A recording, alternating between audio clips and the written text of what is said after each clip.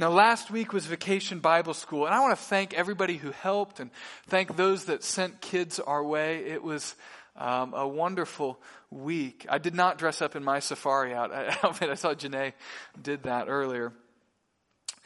But at our church, we typically preach through books of the Bible, one passage at a time. But we thought it would be good this weekend to step back from doing that as we normally do and just really teach through the same book that they were learning about all week. That is the story of Exodus. The book of Exodus is the second book in the Bible. And even though the book of Exodus the events in the book of Exodus occurred many years before Jesus, in a very wonderful way, they were preparing the people of God for their Messiah. And I hope that as we look back at that story in Exodus, it'll make us more thankful at the Messiah we do have in Jesus. So without further ado, let me read some of Exodus chapter 12. It's the first 14 verses. It'll be on the screen in just a moment if it's not there.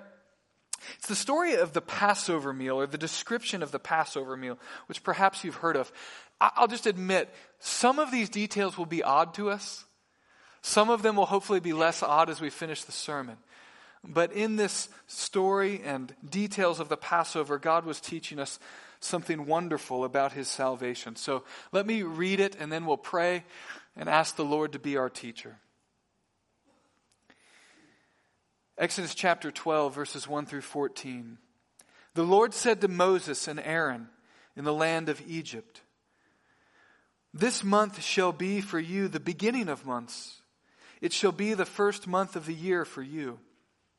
Tell all the congregation of Israel that on the 10th day of this month every man shall take a lamb according to their father's houses, a lamb for a household. And if the household is too small for a lamb, then he and his nearest neighbor shall take according to the number of persons, according to what each can eat. You shall make your count for the lamb. Your lamb shall be without blemish, a year old. You may take it from the sheep or from the goats, and you shall keep it until the 14th day of this month, when the whole assembly of the congregation of Israel shall kill their lambs at twilight. Then they shall take some of the blood and put it on the 2 doorposts, and on the lintels of the houses in which they eat it. They shall eat the flesh that night, roasted on the fire. With unleavened bread and bitter herbs they shall eat it. Do not eat any of it raw or boiled in water, but roast it, its head and its legs and its inner parts. And you shall let none of it remain until the morning. Anything that remains until the morning you shall burn. In this manner you shall eat it. With your belt fastened, with sandals on your feet, with your staff in your hand, and you shall eat it in haste. It is the Lord's Passover. In other words, to get ready to go out of Egypt. For I will pass through the land of Egypt that night, and I shall strike all the firstborn in the land of Egypt, both man and beast, and on all the gods of Egypt I will execute judgments. I am the Lord. The blood shall be a sign for you on the houses where you are, and when I see the blood I will pass over you, and no plague shall befall you to destroy you when I strike the land of Egypt. This day shall be for you a memorial day, and you shall keep it as a feast to the Lord throughout your generations, as a statute forever. You shall keep it as a feast." This is God's word. Thanks be to God for it. Would you join me in prayer as we study this passage together? Heavenly Father, admittedly, some of these details are foreign to us.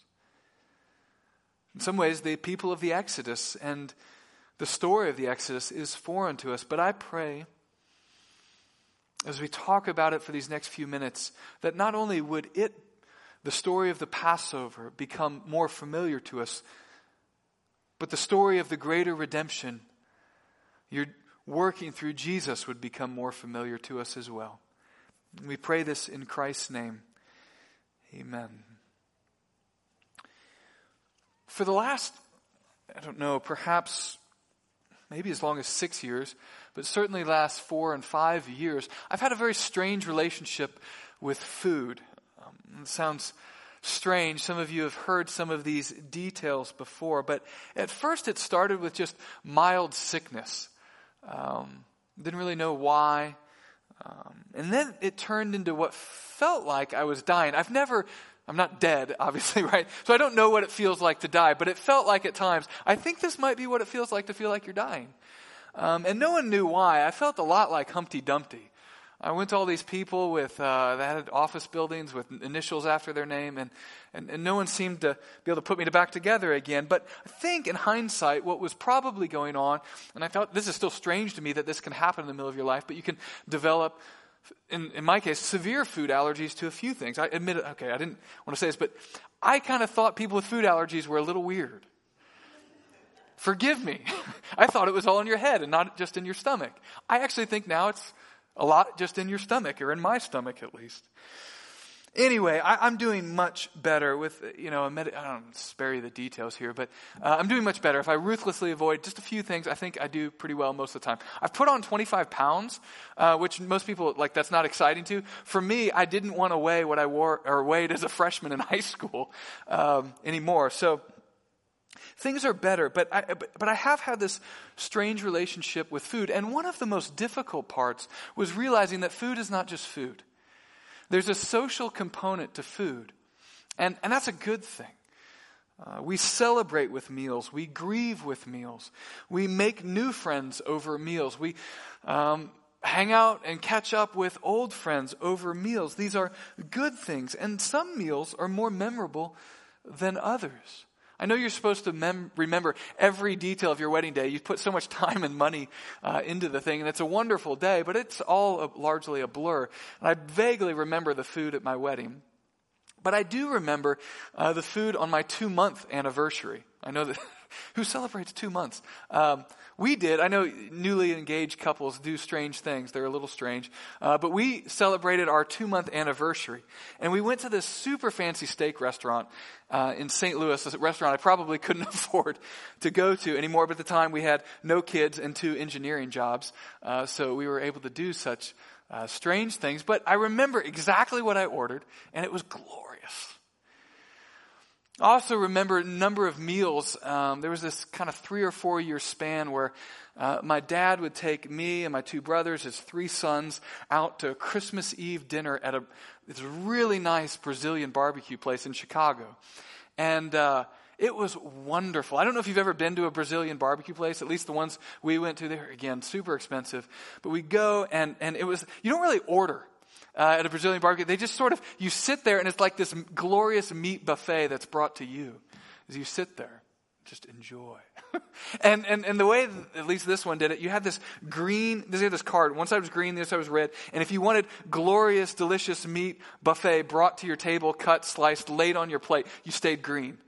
And when you didn't, you went red. And so, needless to say, me and my 3 competitive brothers had this fight to stay green as long as we could. This is not a sermon on gluttony.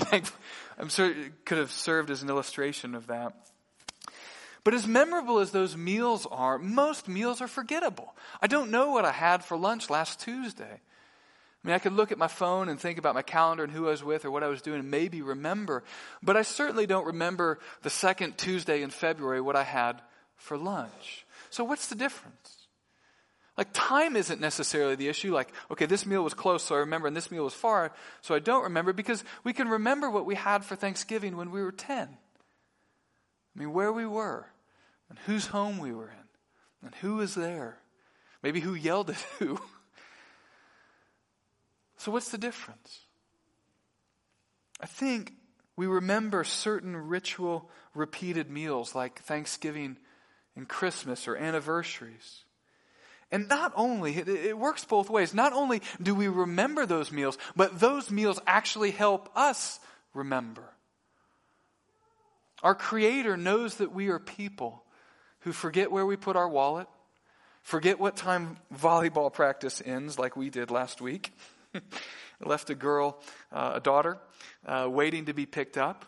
We forget what day trash pickup is. And God knows we're prone to forget Him. Which is why God has instituted even certain ritual meals for His people. There are things too important to be forgotten. So God has established meals to help us remember. Now, I've been reading the Bible for number of years, dozen years or so straight through. And at 20 minutes a day, it takes almost all year. But I'm not so familiar with the Bible that I've no longer aware of the fact that it's just a huge book. But I think there's a sense in which we could rightly summarize the Bible in 3 meals. Not breakfast, lunch, and dinner. Maybe somebody more creative than me could do that. But the 3 meals of the Passover, the Lord's Supper, and the feast, this wedding feast that's spoken of at the end of time. In these meals, Passover, the Lord's Supper, and the wedding feast at the end of time, God is helping us to remember things too important to forget. So this week, over 100 children gathered here each night, and for silliness and for singing, but also especially for study and reflection upon the story of God's redemption in Exodus. So let's talk about that for a moment. The Exodus story has disasters and deliverance, oppression and injustice. The Exodus story has dark magic with the Egyptian sorcerers and miracles performed through God or by God through Moses. The book of Exodus has singing and dancing and food. It's no wonder that the story of Exodus was a wonderful story for 100 kids to come and learn about at Vacation Bible School. But it's also no wonder that the story of Exodus has captivated adults' attention for 3,000 years. The first book of the Bible opens, this is the book of Genesis, with God creating a world. And there's Adam and Eve, and very quickly they fall into sin and the world gets broken. And there's a brokenness out there and there's a brokenness in here. And so the world we experience is not the world that it was meant to be. And so God strives with his people through the book of Genesis, particularly this one family of Abraham. And at the end of the book, Abraham's family is in a bad way. There's a famine in the land, but very thankfully, there's this one son, a great-great-grandson of Abraham named Joseph, who's found his way to Egypt, and he's risen to power, and he's able to provide through God's provision, I guess we could say, not only for Abraham's family, but for others. So they move down to Egypt, and that's where the story of Exodus picks up, with God's people in Egypt. Now, 400 years have gone by, but this is how the book of Exodus begins. Look with me just at a couple verses. Exodus chapter 1, verses 8, 9, and 10, we read this. Now there arose a new king over Egypt who did not know Joseph. And he said to his people, this is the king of Egypt said to his people, "Behold, the people of Israel are too many and too mighty for us. Come, let us deal shrewdly with them, lest they multiply. And if war breaks out, they join our enemies and fight against us and escape from the land." The Israelites were too many, he says. So Pharaoh enslaved them. It's terrible. And the book of Exodus tells the story of how God's people got out of this predicament, how the Israelites were freed from slavery. I won't recall, I'm not going to retell every detail, but the outline basically goes like this. God raised up Moses as a leader, and through Moses and through crippling plagues, God entered into a hostage negotiations of sorts with the most powerful man of the most powerful nation on earth, Pharaoh, the ruler of Egypt. Now these plagues are interesting. The Nile River bleeds.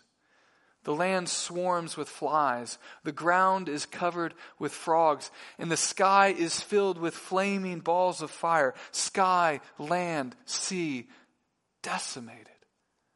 Let my people go, God told Pharaoh. And each time Pharaoh says no until he doesn't. I think it's helpful to think about these plagues as pressure points, each time becoming, you could say, in a sense, more and more painful. Not to be cruel, but to wake up Pharaoh and to wake up the Egyptians to the reality that God is God. Pharaoh's not God. There's not gods of the land and sea and earth. God is God. And God was waking Pharaoh and, in a sense, the Egyptians and the Israelites up to that reality. Sometimes we do this as parents, now in different ways. But you have to get creative with your punishments. There's a time when timeouts no longer really work anymore, right? You have to remove desserts privileges, which is a big deal in our house. Sometimes you have to pull back from play dates with friends. Sometimes you have to take away the car keys. That's not so much a big deal in our house yet. You might have to take away prom. Now, as cruel as that might sound, the intention's not to be cruel. It's to wake up your children or others that you care about to the gravity of what's taking place. God was trying to wake up Pharaoh, wake up the Egyptians, and wake up the Israelites to the fact that he was God and there are no other gods.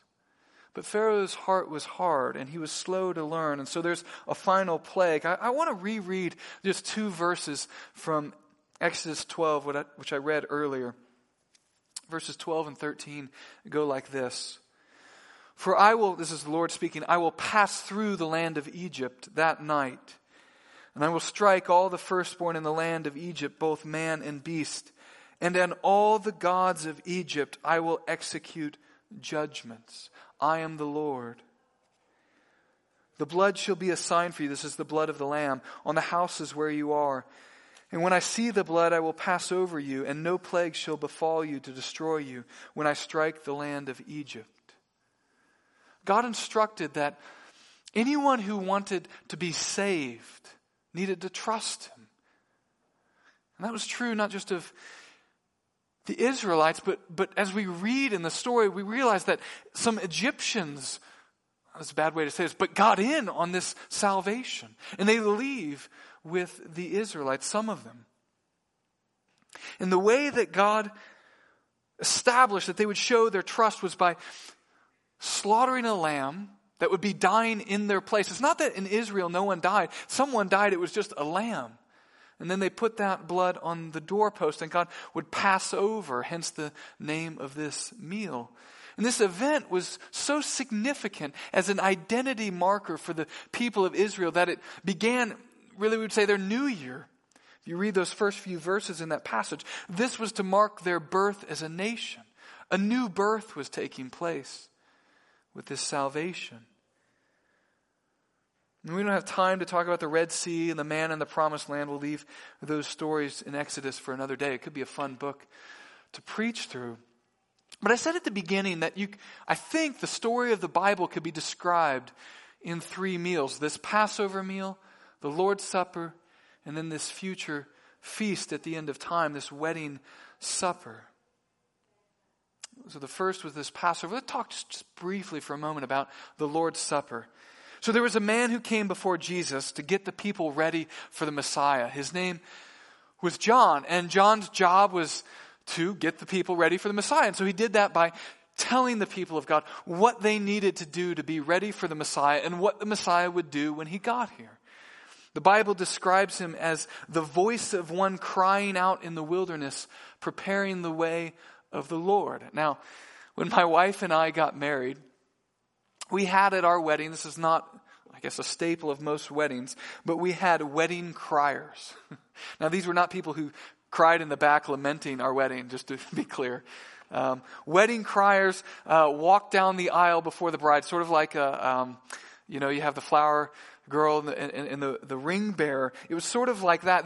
We had friends of our family. They had 3 young boys at the time. I was looking on Facebook the other day. The other one's just graduating from high school and going off to college. But these young men, very young men at the time, walked down the aisle holding a sign.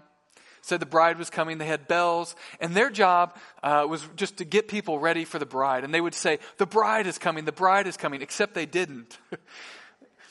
They shouted, the pirates are coming, the pirates are coming. We don't know why they did that. They did that during the rehearsal. And it was so funny. We just thought, they did it during the wedding too. So, do you know what John cries out? as he's getting the people ready for the Messiah, he cries out, "Behold the Lamb of God who takes away the sin of the world." John chapter 1, verse 29. Now that doesn't mean as much to us as it did to them, because we haven't been celebrating the Passover every year for 1400 years. We've been celebrating Thanksgiving for a little while. I don't know what it would mean to point at someone and say, "Behold the Thanksgiving turkey." Like, that doesn't have any meaning at all, actually. But it does have meaning to point at someone and say, "Behold the Lamb of God who takes away the sin of the world." And that's what Jesus did. So on the night right before Jesus is arrested, he's having a meal with his disciples. What meal is he having with them? The Passover meal. And this part of the story is crazy. We can become so familiar with it, we can forget this. But he takes this established meal and tweaks it in a very significant way. He says, it's not no longer about this, it's about me. This is my body broken for you. This is my blood shed for you. The audacity of that should be crazy to us.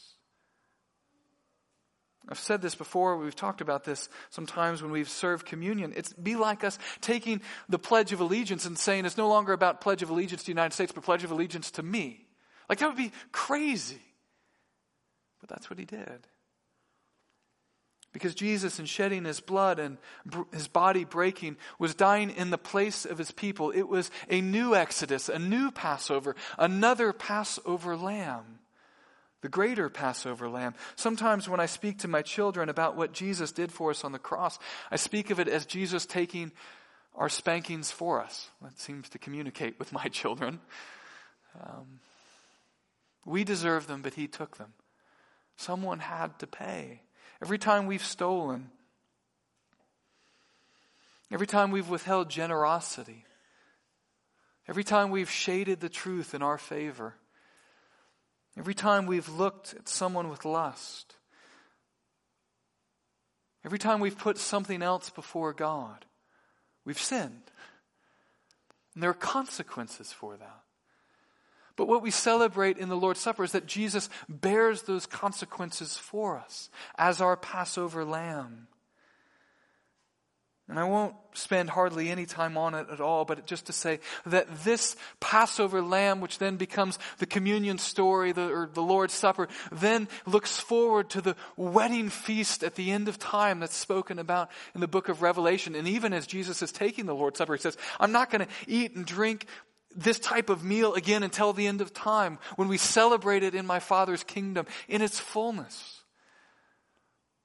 And I tend to think, at least I tend to hope, that at that wedding feast at the end of time, I'll eat cheese again. You look like you have fun when you eat cheese. I seem to remember what that was like. More important than eating cheese and good food and good drink, there will be friends and family and healthy bodies and no more sin, no more brokenness, no more injustice. And more important than those things, there will be God and a relationship with him that is the way it was meant to be. What does freedom mean to you? As I think about the Passover, as much as I identify with the Israelites, I mean, that's normally what we do in church, right? The Israelites, God's people, and they are. I tend to identify with the Egyptians. When I became a Christian in college, I'd been building my life on, we probably could say, 3 things: school, athletics, and a relationship with a girlfriend. And over the course of a year, all of them started to fall apart in significant ways. It was like I would try, one would fall over and I'd try and pick it back up, and then the other one would start to fall over and I'd pick that one up, and then it was like this game of Jenga that just constantly kept collapsing. It was like they had a plague on them. I wouldn't have described it like this at the time, but I think in hindsight, God, or at least for me, these 3 things had become godlike. I'm so thankful the Lord was freeing me from false worship of success and relationships. The Bible says in the book of Galatians that it's for freedom that Christ has set us free. That's a good thing. But the freedom God offers is not often the way that we speak of freedom today. It's not the freedom to live however we want. In a broken world where there's brokenness out there and there's a significant amount of brokenness in here, it means that even our wills and passions are broken. And so to just be free to live our truth would be its own kind of slavery. The freedom that the Bible is talking about is so much better. It's the freedom that God has in mind, is to be free to be in a right relationship with Him, free to be in a right relationship with His people, free to be in a right relationship with His creation. And to be that way forever in a recreated world. And it will be that way forever for those who trust Him. After a week of Vacation Bible School, I know there might be some visitors here this week. Some of the things I'm saying are like, I think I understand what you're talking about, but I've heard stuff like that before, but I don't really get it. This is new to me.